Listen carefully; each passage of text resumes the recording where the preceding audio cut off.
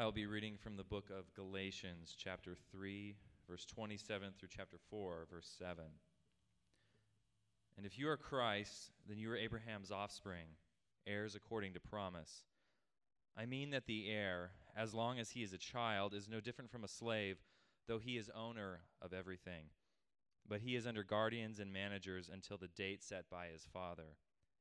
In the same way, we also, when we were children, were enslaved to the elementary principles of the world.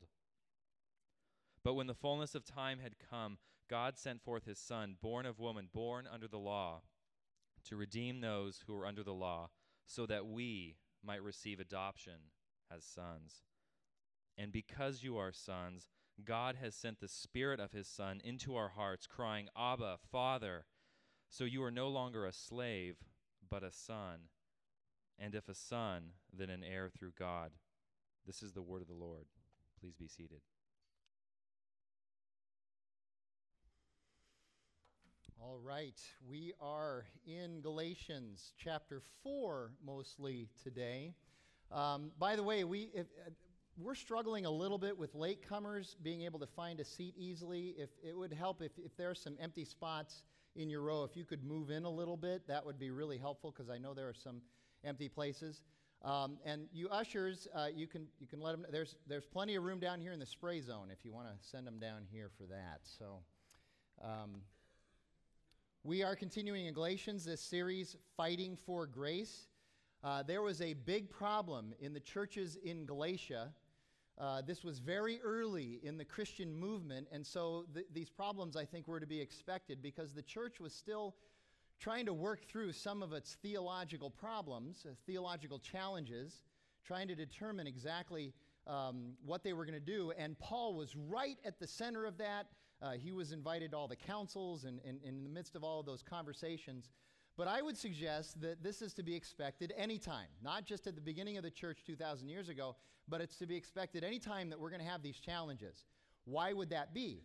Well, there are always going to be people who want to corrupt or change or pervert or sabotage the gospel message in some way. There are always going to be people who want to deny the effect of the cross, the reality and the effect of the cross and the resurrection. There are always going to be people who want to take the gospel and then add something to it, so it's Jesus plus.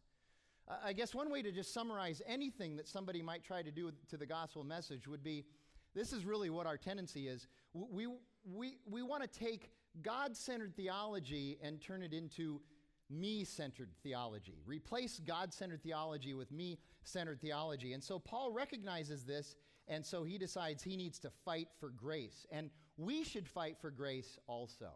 So with that, let me pray again so that we might be able to open our minds and our hearts to the Word of God this morning and His teaching. Gracious and holy God, again, we come to you and just ask that you would be clear to us through your Word, through the preaching today, that we would be able to understand exactly what it is you want us to know, how to apply that to our lives, and that we may know you better, serve you better, and glorify you. God, we ask this in Jesus' name. Amen. And so we are now moving into Galatians chapter 4. We're going to include that last verse of Galatians 3 as well. It's an important swing or hinge verse that leads us into verse 4, but essentially will be mostly in the first 7 verses of chapter 4. Chapter 4 is still part of that second major section of Galatians where Paul is giving his theological vindication or argument for the position that he takes in the book of Galatians, that there is a false gospel that's being taught and that this false gospel is really no gospel at all. And so he wants to teach the true and better gospel, and that's what he's doing. In a couple of weeks, we're going to start getting into chapter 5 and 6, which will be the application of all of this doctrine that we've spent the last 8 or 9 weeks looking at. Today, what we're going to do, here's what I want to do. I want to do 3 things. Today, I want to read through the passage one more time, making some comments about some concepts in there that might help give us some clarity. Then the second thing we're going to do is we're going to talk about adoption. And I'm not talking about like something that Tyler and Haley have done or that Sean and Kate have done. I'm not talking necessarily about that. I'm talking about how God adopts us to become sons and daughters of God. We need to unpack that because that's a big part of this passage. And then the bulk of our time is really going to be spent on what it means to be an heir of God. An heir of God. If you notice in the passage, the word heir sandwiches the rest of the passage. You see the word in verse 29 of chapter 3, verse 1 of chapter 4, and verse 7 of chapter 4. And everything in between those verses has to do with what it means to be an heir. An heir is an inheritor, a recipient, a beneficiary. And it's important for us to unpack that concept and understand what it means, because in Christ we are heirs, we are recipients, we are beneficiaries, and we need to know what that means in spiritual terms. So again, let's read through the passage again and make some comments, starting at Galatians chapter 3, verse 29. Paul writes, "And if you are Christ's, if you are in Christ, you've become a Christian, a follower of Christ, then you are Abraham's offspring, heirs according to the promise." Paul continues to talk about this whole issue between the law and grace in terms of the promise that was made to Abraham. In chapter 4, "I mean that the heir, as long as he is a child, is no different from a slave, though he is the owner of everything. But he is under guardians and managers until the date set by his father. In the same way, we also, when we were children, were enslaved to the elementary principles of the world." Now, let me unpack a couple of important ideas here. First of all, we are heirs, but Paul talks about how for a while, as Christians, we were child heirs. And especially in the case of the Galatians, in the historical context that Paul is talking about, he's talking about a child heir. A child heir is somebody who has the position of being an heir, but has not yet reached that point in life where you have the privilege and the benefits and the rights of being the heir. You're sort of an heir in limbo. You're an heir in a liminal space, and it can be very, very frustrating to be an heir in position, in name only, but haven't received anything yet. That was the problem with the prodigal son. He didn't like being an heir in position. He wanted the privilege and the stuff right now, and that's why he went to his father. But in Paul's case, what he's saying here is that the Israelites, for thousands of years, were child heirs under the guardianship of this master, which was the law. And they lived under that. And the privilege came when Christ came. In the fullness of time, when Christ came, that's when people became the true heirs, the recipients and the beneficiaries of all the privileges and rights. But until that time, they had to live under this guardian. They were slaves to this guardian. If you remember last week, Tyler, I thought it was a great picture of what the law was when he talked about how, when you're little and you're sleeping in a bed and you have those guardrails, okay? Well, the law was the guardrails for the Israelites. They were the chosen people, but the law was supposed to be provisional but not permanent, as Tyler said last week. So the law really goes away. It's been fulfilled when Christ comes. And Paul even likens the law to the elementary principles of the world. He talks about, in Colossians chapter 2, he says, don't succumb, don't be stupid enough to fall for the worldly philosophies and the empty deceits of the world, the elementary spirits of the world. And in this case, he's actually taking the law and making it as an elementary principle. He says that in this passage here in Galatians. Now, what does he mean by that? Is Paul throwing the law under the bus? Does he hate the law? Does he think the law is bad? Not necessarily. The law was good. The law was given by God. The problem is that the Israelites had taken the law and turned it into something bad. So when he counts the law as an elementary principle, he's talking about the negative features of the law, and the Israelites, the nation of Israel, was responsible for that. They had taken the law and made it something that could save you. Well, that's not the purpose of the law. The law is not salvific. And in doing that, it gave the law a negative feature. And then that negative feature, making it salvific, led to two other really negative features. Tyler alluded to this last week. These are important to understand. Whenever you try to live up to the law, only two things can happen, and one of them is not salvation. If you try to live up to the law, one thing that can happen is you can actually think that you're doing a good job living up to the law. Those would be legalists who have somehow convinced themselves that I am living up to the law, and then you become proud. It becomes an issue of pride, and that's a problem. You become religiously prideful, and that's a sin. The other problem with trying to live up to the law, this is usually a much bigger problem for most people, because most people are realists, and we realize we can't live up to the law. And the frustration that sets in on us when we realize we can't live up to the law actually leads to despair and depression. And so now we turn inward on ourselves, and we think about ourselves, and our little self-esteem is damaged, and we withdraw, and that becomes a problem as well. Both of those problems, pride and despair, are solved, Paul says, by the grace of Christ, living by faith in Christ. So he's making this argument against regressing into these elementary principles, meaning the law, falling for the Judaizers' fodder. And then he goes on in the next 4 verses to talk about adoption, and that's where we're going to move next. But when the fullness of time had come, God sent forth his Son, born of a woman, born under the law. The reason why Paul says this is he wants to make sure the readers of this text understand that Jesus identifies with us, because even though he's fully God, he's also fully human. So he identifies with us. He was born under the law to redeem those who were under the law, so that we might receive adoption as sons. And because you are sons, God has sent the Spirit of his Son into our hearts, crying, Abba, Father. So you are no longer a slave, but a son. And if a son, then you are an heir through God. So let's unpack that concept of adoption a little bit. In verses 4 through 7, Paul says, listen, when Jesus came, the adoption, the process by which you become heirs of God has been completed. It's done. It's over with. So what does it mean that God has adopted those who are Christians, those who have come to Christ?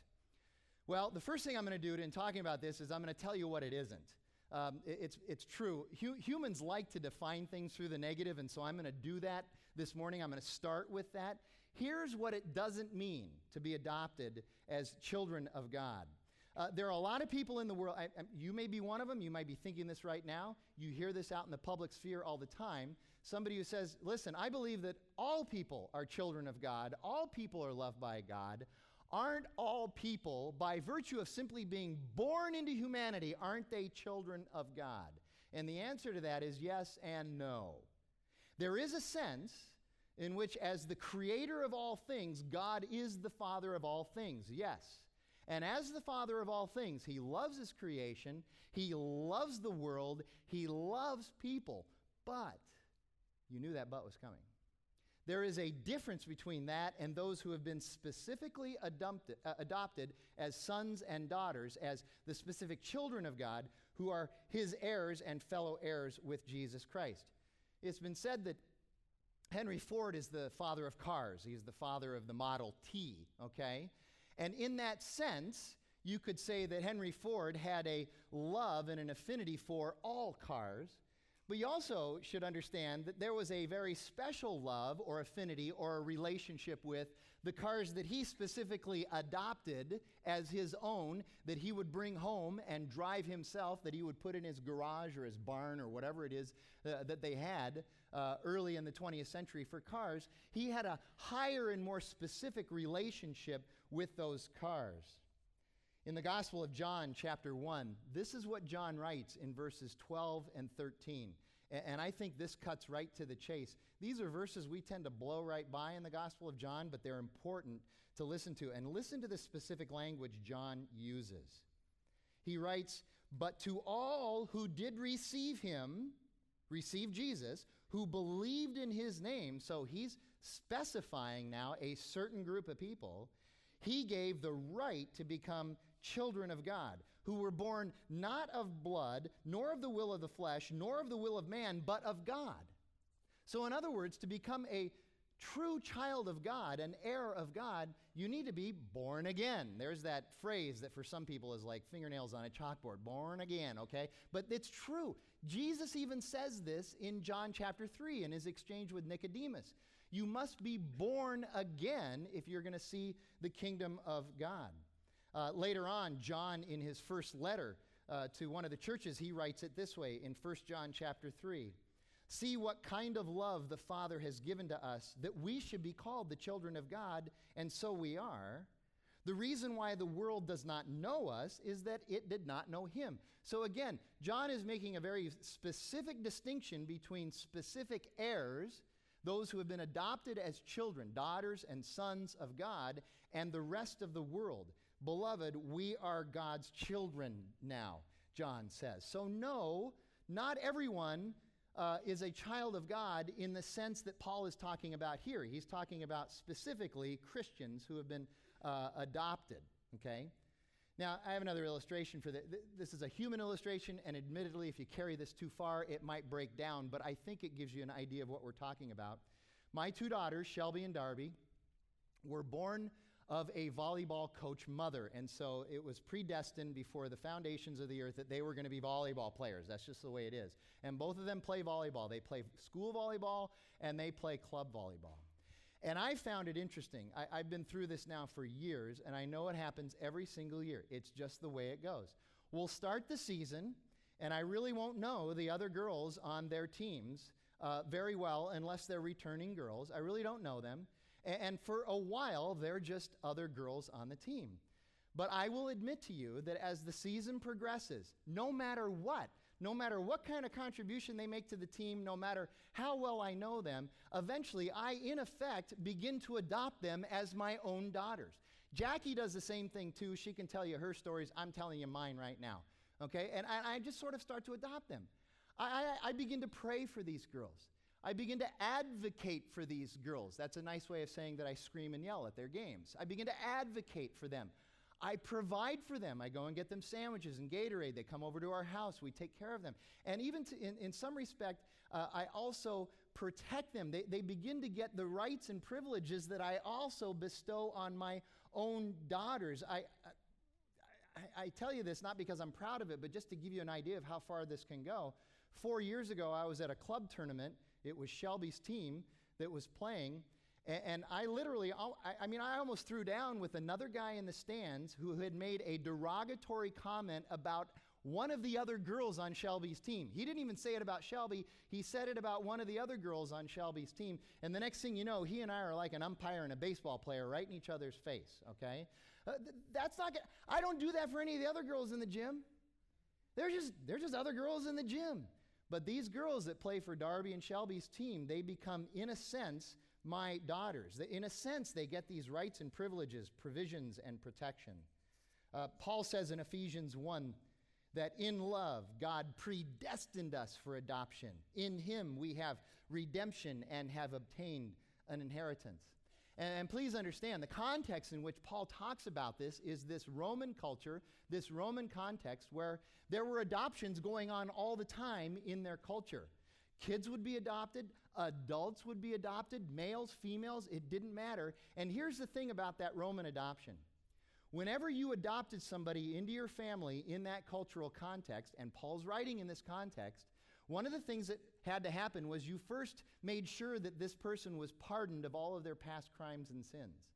And if they weren't pardoned, you would go and make sure it was right. You would make payment for those past crimes and sins. And then you would be fully accepted into that family with all the rights and privileges. And then, on top of that, this is really important, that adoption was irreversible. That adoption was permanent. Tim Keller says it this way: the privilege of adoption presupposes pardon, acceptance, and permanence. So that leads us from adoption into what it means to be an heir of God. There are, as I've looked at it, there are 6 rights and privileges of being an heir of God, that if you are a Christian today, you should be living in these rights and privileges. You should be leaning into them. And I will tell you that as I studied this, I found a real strong parallel between the passage we're looking at today in Galatians and Romans chapter 8. So if you have your Bibles out, put your finger there in Galatians chapter 4, and then go to your left a little bit and stick a finger in there at Romans 8, because we're going to kind of go back and forth between these two passages. So here's the first privilege or right.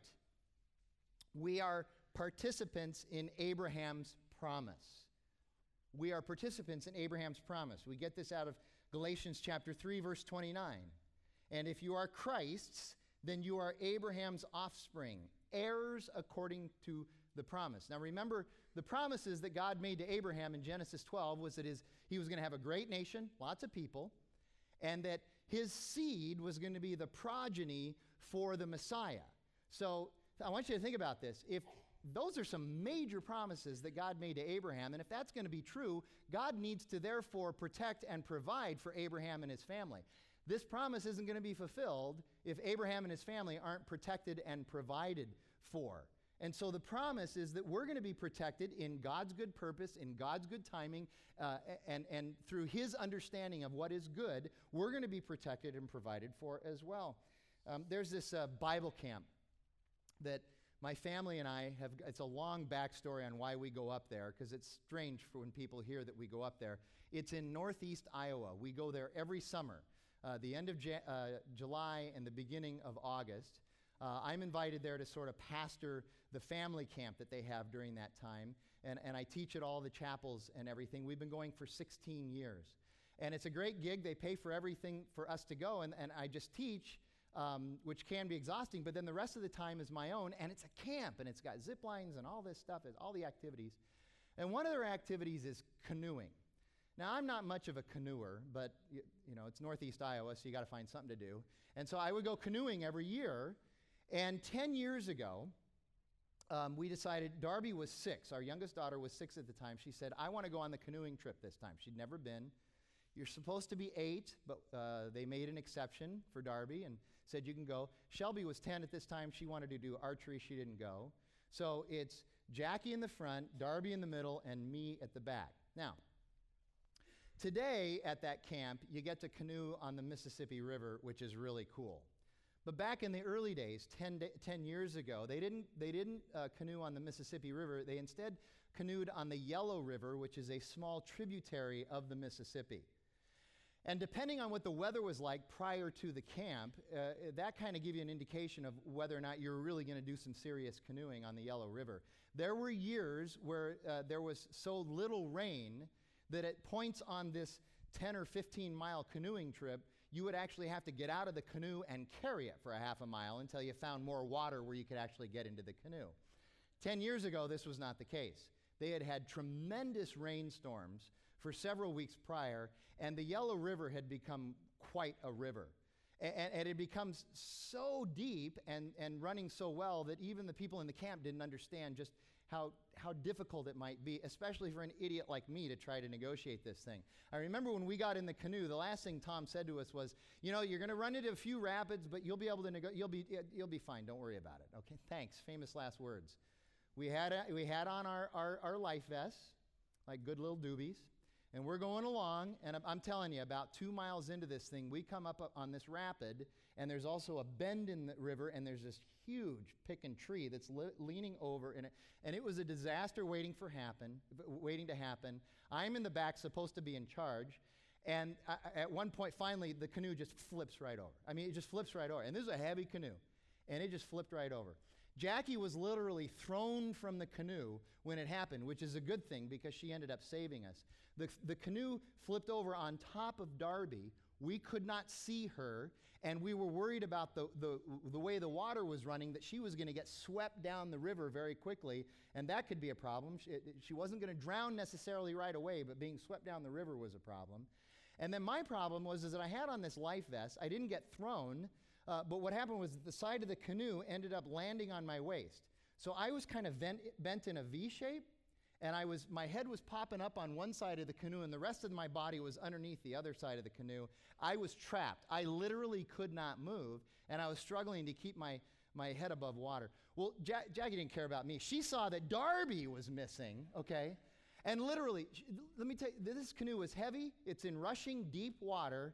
She swam over to the canoe, and like superhuman strength, she was able to push that canoe up, and there's Darby's little head sitting there, okay? And the minute she did that, Darby started to go away. The rapid was taking her away, and Jackie just grabbed her. I just look at that and go, that's one of those things where if you are living as an heir of somebody, the way God might look at it. It was just something that Jackie did. She never could have had that strength had it not been a crisis moment like that. Her instinct to protect her and provide for Darby was strong. In the process, she also, I think, saved my life, which is, secondary to this whole story. But, you think about Abraham and Isaac. Here comes this son of the promise now that Abraham has in Genesis. And then God in Genesis 22 says, take Isaac up to this mountain and you're going to sacrifice him. And Abraham did that because he knew that God had promised to protect and provide for him. He went ahead and took Isaac up there. And at the last minute, if you know the story in Genesis chapter 22, God provided an alternate sacrifice. God does this for us. I was watching, I love that investigation discovery show. And a couple weeks ago, there was a show on there where a woman confessed to a murder she did not commit because she knew her 19-year-old daughter had committed the murder and she didn't want her daughter to have to pay for it. And somebody on the show said, can you believe that a mother would actually confess to a murder she did not commit in order to protect her daughter? And the point of the people on the show that they wanted to make was, it happens more often than you think. The instinct to protect and provide for our children, even when they are wrong, is deeply profound. And if we feel that way, how about God? In Luke chapter 11, Jesus says this, what father among you, if his son asks for a fish, will instead of a fish give him a serpent? Or if he asks for an egg, will give him a scorpion? If you then, who are evil, isn't that interesting how Jesus threw that in? You're not even like God. You're evil. You're tainted. You're corrupt. If you then, who are evil, know how to give good gifts to your children, how much more will the Heavenly Father give the Holy Spirit to those who ask them? He will provide for us and protect us. We're part of the promise. Secondly, we now live with no condemnation as heirs of God. Look at verses 4 and 5 of Galatians chapter 4. But when the fullness of time had come, God sent forth his Son, born of a woman, born under the law, to redeem those who were under the law, so that we might receive adoption as sons. We've been redeemed. We now have no condemnation. If you turn over to Romans chapter 8, verses 1 and 2, Paul says it even more succinctly here. Verses 1 and 2, he says, there is therefore now no condemnation for those who are in Christ Jesus. For the law of the Spirit of life has set you free in Christ Jesus from the law of sin and death. All of us, I'm sure, have had this experience with the work of Satan in our lives. Here's what Satan likes to do. He likes to entice us to sin. He likes to come and whisper to us about how great the sin is going to be, how fun it's going to be, how beneficial it's going to be, how you're not going to get caught, how nothing bad's going to happen, and it's just going to be absolutely fantastic. And he says, we're just going to revel in this together. It's party time. And then the minute you commit the sin, what does he do?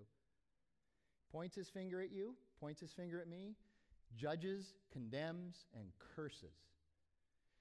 Satan wants it both ways, and he's a master at it. And the problem is that very often we let him have it both ways.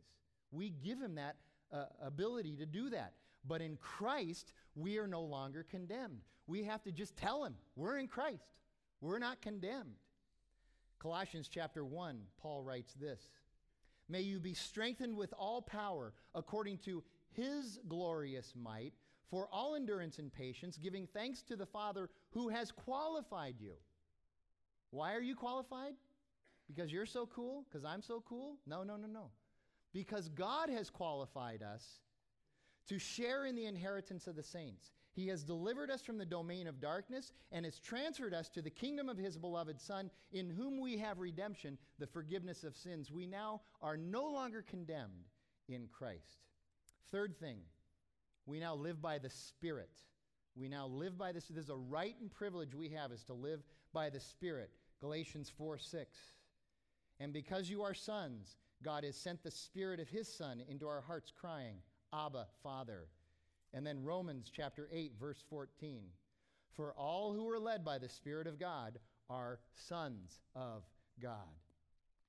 Kathy Keller, who is the wife of Tim Keller, she has a lot of people walk up to her. Their church is in Manhattan, and so she gets into a lot of conversations like this. And she has a lot of people walk up to her and say, well, Christians are just fundamentalists, okay? And that word is said with disdain, and it's an insult, and it's pejorative, okay? And Kathy says that she has come up with a response that she uses almost every time. She says, well, that may be true, but you need to understand that all people are fundamentalists. Everyone is a fundamentalist. It just depends what your fundamental is. Everybody's a fundamentalist. Maybe your fundamental is recycling. Okay? Now, I'm pro recycling, so you don't need to email me, okay? 99% of the time I recycle. I'm going to tell you about the 1% of the time I didn't, but I ran into somebody whose fundamental is recycling. I had finished a morning run on a Tuesday morning. I drive down to the canal banks and run there. I drove back to my house, went into the garage. The green garbage can was out for pickup. The blue garbage can was in the backyard, which meant I have to unlock a door and walk around, and it would be very inconvenient for me to go over there. And since I only live for myself, I had to do it this way. So I had an empty Gatorade bottle in my car. And here you go. Listen, it was a 20-ounce Gatorade bottle, not a 32-ounce Gatorade bottle. So it was a small Gatorade bottle. But I took that Gatorade bottle and I walked out to the curb and threw it into the green garbage can. I didn't realize, though, I looked around, I didn't see her. The recycling Gestapo lady in our neighborhood was walking her dog. And she saw me. Now, here you go. She didn't just come by and say, hey, would you please just go in your backyard and put it in the proper bin? No, she stood in the middle of Evans Drive and screamed at me in front of the whole neighborhood. Lights were coming on and stuff. That's maybe a little hyperbole, but I mean, she was screaming at me. I was, who did I think I was? I was damaging the earth. I didn't care about the environment. What am I doing to my mother? And all this stuff. I'm telling you, it was really bad. She's a recycling fundamentalist. You could be a fundamentalist about acquisition and wealth. By the way, there's nothing wrong with recycling. There's nothing wrong with wealth and acquisition, but you can be a fundamentalist about it. You could be a fundamentalist about nutrition and food advocacy. Again, I kind of border on that a little bit myself, okay? It could be pleasure. Some of you, pleasure is good, but if that's the only thing you live for, you become a fundamentalist about pleasure. It could be politics. I teach communication as an adjunct instructor at Fuller Seminary, and a couple of years ago, there was a student in the class that no matter what the lecture was, no matter what the discussion was, no matter what the conversation was, no matter what somebody's speech was about, the minute she opened her mouth, she directed all the conversation towards politics and what she thinks the country ought to be doing politically. She was a political fundamentalist, okay? Or it could be that your fundamental is grace, forgiveness, and justice, which is a result of living by the Spirit of God. What's your fundamental? You're going to be a fundamentalist about something. You might as well be a fundamentalist about living in the Spirit of God. Scott McKnight says it this way: legalists are led by the law, hedonists are led by desires, materialists are led by their possessions, but sons and daughters of God, Christians, are led by the Spirit. Matt Chandler, who's a pastor in Dallas, he says it this way: you and I need to be less cause-driven and more cross-driven, more led by the Holy Spirit of God. We need to be less cause-driven and more cross-driven, more Spirit-led. So that's the third thing, living in the Spirit of God. The fourth thing, we are fellow heirs with Jesus. Chapter 4, verse 7. So you are no longer a slave, but a son, and if a son, then an heir through God. And Romans chapter 8, verses 16 and 17. The Spirit himself bears witness with our spirit that we are children of God, and if children, then heirs, heirs of God, and fellow heirs with Christ, provided we suffer with him in order that we may also be glorified with him. What does it mean to be a fellow heir with Christ? Well, there's a couple of things that we need to hit here. First of all, eternally speaking, it means that you and I are going to share in the New Jerusalem in heaven. We're going to share with Jesus in his authority and his rule. And I know that sounds crazy. A couple of good books that could help you with this. N.T. Wright's Surprised by Hope. Mostly it's a good book, and I could recommend most of what's in there about this. And then Randy Alcorn's book, just simply titled Heaven, also helps with this. But according to Scripture, and I know this sounds weird, but we're going to have co-authority and rule with Jesus in the New Jerusalem. And I know that sounds weird because, wait a minute, the New Jerusalem is going to be a place with no sin, no problems, no suffering, no tears. It's going to be a perfect place. Why would there be any need for rule or authority? I have no idea, okay?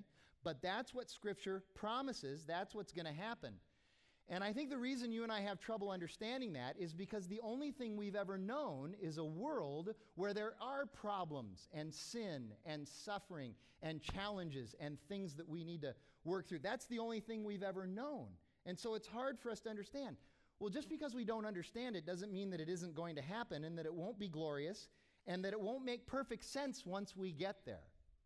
This is just one of those things where we have to trust and have faith in the promise of God, even though right now we can't see it and we don't understand it, because as Paul says to the Corinthians, we are looking at reality through this obscured lens, this darkly colored lens. So it's going to happen. But what about now? How are we fellow heirs with Jesus now? 3 things. Number 1, we are fellow heirs with him in building the kingdom of God here on earth. Matthew 28, the Great Commission. As you are going about your daily life, as you're living your life, you are to make disciples and baptize them and teach them everything I've commanded you. That is being somebody who is helping to build the kingdom here on earth. The Lord's Prayer even says that. Your kingdom come on earth as it is in heaven. One pastor says that the church's job is to help bring up there down here. And even in John chapter 17, where Jesus prays for his disciples and all who would come after the disciples. In other words, he prayed for you and me in John chapter 17. And he says to God the Father, he says, listen, I want you to protect them, and I'm praying for them because as you have sent me into the world, I am also sending them into the world. So we're fellow builders of the kingdom. We're a part of that. Second of all, we share in his suffering. Okay? In John chapter 15, Jesus tells his disciples, listen, if they persecute me, they're going to persecute you. Now, was Jesus persecuted? It's not a trick question, and it's okay to participate. Was Jesus persecuted? Yeah, that means that Christians are going to be persecuted in some way, shape, or form as well. And in Philippians 3, Paul says this, and by the way, persecution leads to suffering, obviously. In Philippians 3, Paul says this, because of what Jesus did for me, I now have the privilege of knowing Jesus, of living in his power and his resurrection, and of sharing in his sufferings and becoming like him in his death. He has the privilege of sharing in his sufferings and becoming like him in his death. I know we live in a world that's obsessed with eliminating all suffering. I know that. In fact, we've gotten to a point in our culture now where people actually believe it is a right, a civic right, a civil right that we shouldn't ever have to suffer. It's like somebody has added it to the Constitution, you know? We have the right to life, liberty, the pursuit of happiness, and no suffering whatsoever should ever befall us, okay? We've added that to the Constitution. Yet Jesus and Paul tell us that the reality is just the opposite. And I don't like this any better than you. But the reality is we are going to suffer. There is going to be suffering, and here you go. It's not even going to necessarily be all that bad. You read the letter that James wrote, and right at the very beginning, in the first couple of verses, he says, listen, consider it all joy, my brothers and sisters, when you encounter trials of various kinds, tribulation, suffering of various kinds. Why? Why would we consider that to be joyful? Because we know that the testing of your faith will produce perseverance. We could go around this room right now with an open mic, starting here, go all the way around, and we could ask you this question, okay? When did you grow the most in your life and in your walk with Christ? And I'll guarantee you, not anybody's going to say, I grew the most when I had no problems, no challenges, no suffering, no trials, no tribulation. I grew the most when I had all the money and all the comfort I could ever want in my life. That's when I grew the most. Nobody grows under those situations. When you grow is when you are challenged, when you are suffering, when there are trials and tribulations. One pastor says it this way, why do people suffer? It's for our good and for God's glory. Now, here you go. Hear me on this. I'm not saying you should go and look for suffering. I'm not saying that you should leave here today, jump in your car, and go, let's go find a way to be persecuted and suffer. Pastor Frank thinks we should be suffering. Okay, that's not it. But quit being so surprised when it happens. I'm amazed at how many Christians are surprised when, hey, what is this? What's this? This suffering is for other people, not for me. Quit being so surprised when it happens. So the third thing that we are fellow heirs with Jesus is that we have the favor of the Father, that God is pleased with us. Luke chapter 3. Now, when all the people were baptized, and when Jesus had also been baptized and was praying, the heavens were opened, and the Holy Spirit descended on Jesus in bodily form like a dove. And a voice came from heaven, "You are my beloved Son, with you I am well pleased." One of the reasons we get baptized is because we're fellow heirs with Jesus, sharing in God's favor. In Christ, the Father is pleased with us.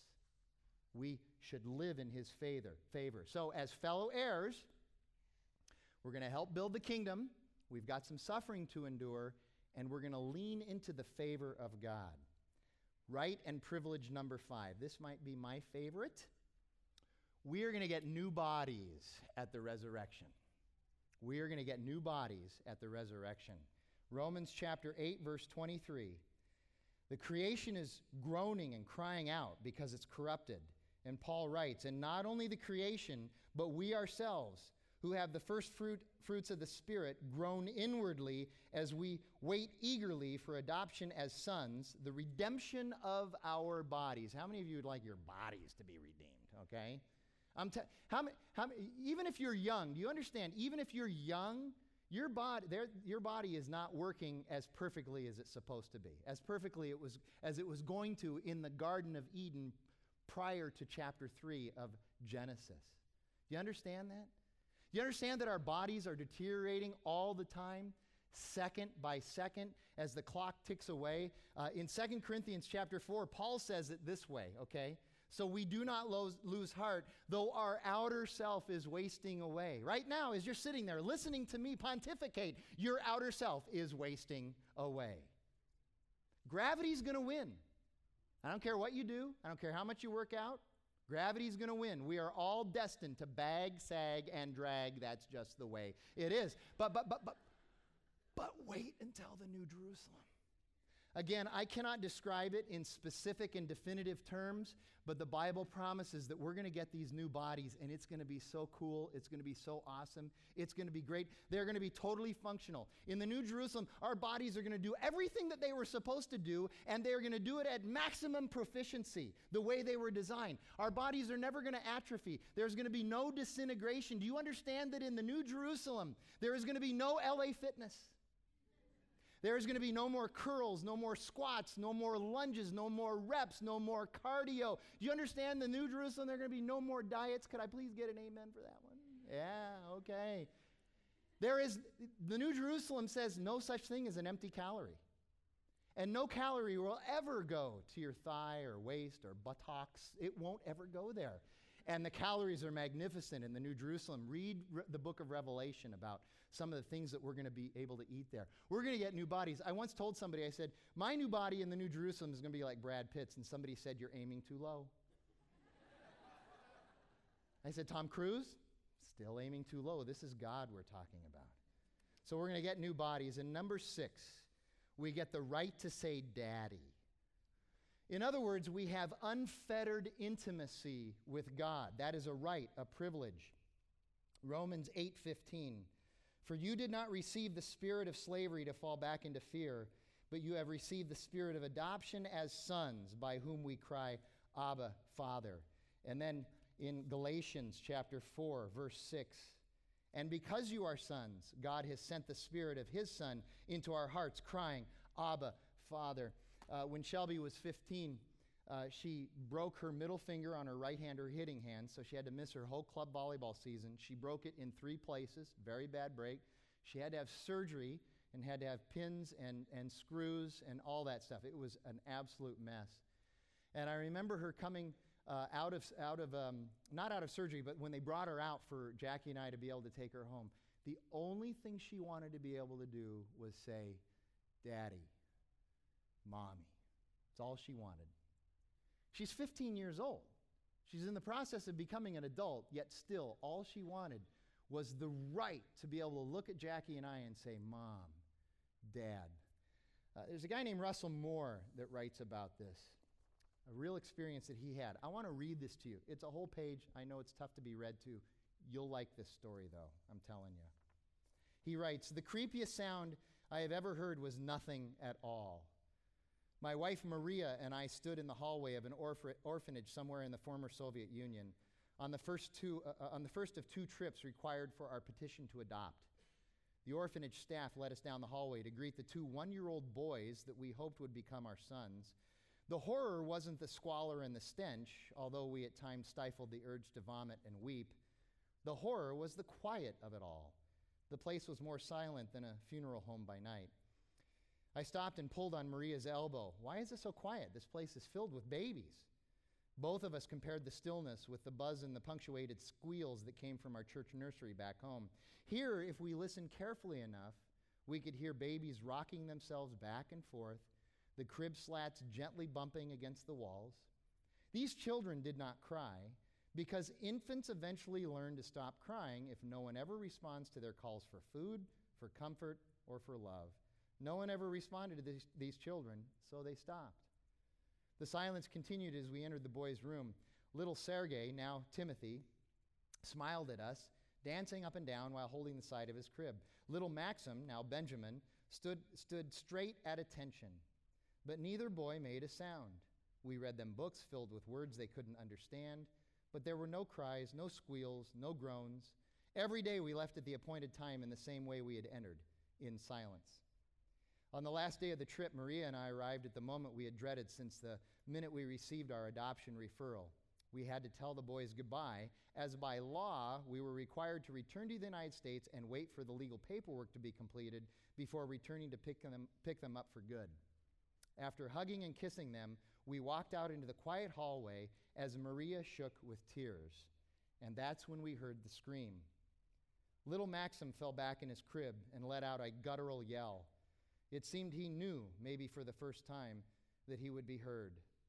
On some primal level, he knew that he had a father and a mother now. I will never forget how the hairs on my arm stood up as I heard the yell. I was struck, maybe for the first time, by the force of the Abba cry passages in the New Testament, and I was surprised by how little I had understood them until now. So we have the right to intimacy with God. Now, what does all of this produce in us, these 6 rights and privileges? Well, there's a bunch of stuff, and we could spend a lot of time on that, but there's a few that I just want to hit in the last couple of minutes before we stop. The first one is security. You should understand that this should produce in us a feeling of security. In Ephesians, Paul tells us that we are sealed by the Holy Spirit for the day of redemption. Here's how one person puts it. He says, we are as assured of heaven today as the saints who are already there. We also get a new identity. Our identity is no longer in our stuff or status or in anything that the world has to offer, but rather it's in Christ. And again, I go back to I think it's my favorite Galatians verse. It's chapter 2, verse 20. I have been crucified with Christ. It's no longer I who live, but Christ lives in me. We also get the ability to live with disappointment. Paul says in Philippians, I love this passage. He says, I've learned how to be content. I know how to live in every situation in life, whether I'm well-fed or starving, whether I'm failing or successful, because I can do all things through Christ Jesus, who gives me strength. A couple weeks ago, I was with a small pastors group that I get with every month. These are friends of mine.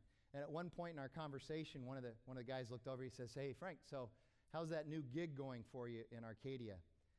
And I said something that I knew would annoy a couple of the guys in the room, but I said it anyway. I said, here's how it's going. I am overwhelmed, but I'm not overwhelmed by it. And of course, some of the guys just started moaning and groaning. They said, oh, you're sounding like a European existential philosopher. Why don't you just move there and get it over with and try to write a book that nobody's going to read or something, you know? But then I unpacked it for them. I said, here's what I mean by that. I'm really overwhelmed. There's a lot to do, and I know there's a lot to do, but I don't feel overwhelmed by it because I know God's got it under control. Things may be out of my control, but they're not out of His control, and I can rest in the assurance that God has this figured out. Now listen very carefully, because this applies to your life too. It doesn't mean I don't work. It doesn't mean I don't have goals. It doesn't mean that I shouldn't have some ambition. You need to have all of those things. I need to have all of those things. But here's what it does mean. It means that at the end of the day, no matter what has happened, after you've worked as hard as you possibly can to get everything done as well as you can do it, it means that you can look at it and say, I'm content with what's happened. I'm satisfied in Christ with what's happened. You can let it go and realize that God is in charge. You can live with challenges and disappointments. You can live with success and failure. Some people say it's harder to live with success than it is with failure, and I would say amen to that. It also should give us an understanding that we've been given the true and perfect Father. And I know this is very painful for some people. I had a pretty good father, so this idea is really kind of nebulous to me. But some of you didn't have a very good father, or maybe no father at all. And this is very difficult for you to have to wrestle with. But I guarantee you, here's the thing about being adopted by God. The Father that God is, He is the Father that your heart has been longing for, looking for, and seeking your whole life, no matter what kind of father you had, even if you had a good father. He's the true, better, and perfect Father you've been seeking your whole life. And finally, we are indwelled with the ruthlessly unstoppable desire to see others share in this inheritance. We're filled with the ruthlessly unstoppable desire to see others share in this inheritance, for others to become sons and daughters of God. Redemption Church is gospel-centered, but we are outward-focused. That's why we go into our communities and minister to the people in and around our local communities. That's why we are a church of prayer. That's why we go into the neighborhood. That's why we're a church that ministers to prisoners and prisoners' families. That's why we do those things. That's why we proclaim the gospel of the grace of Christ to everybody, because we feel so strongly about wanting others to also become sons and daughters of God.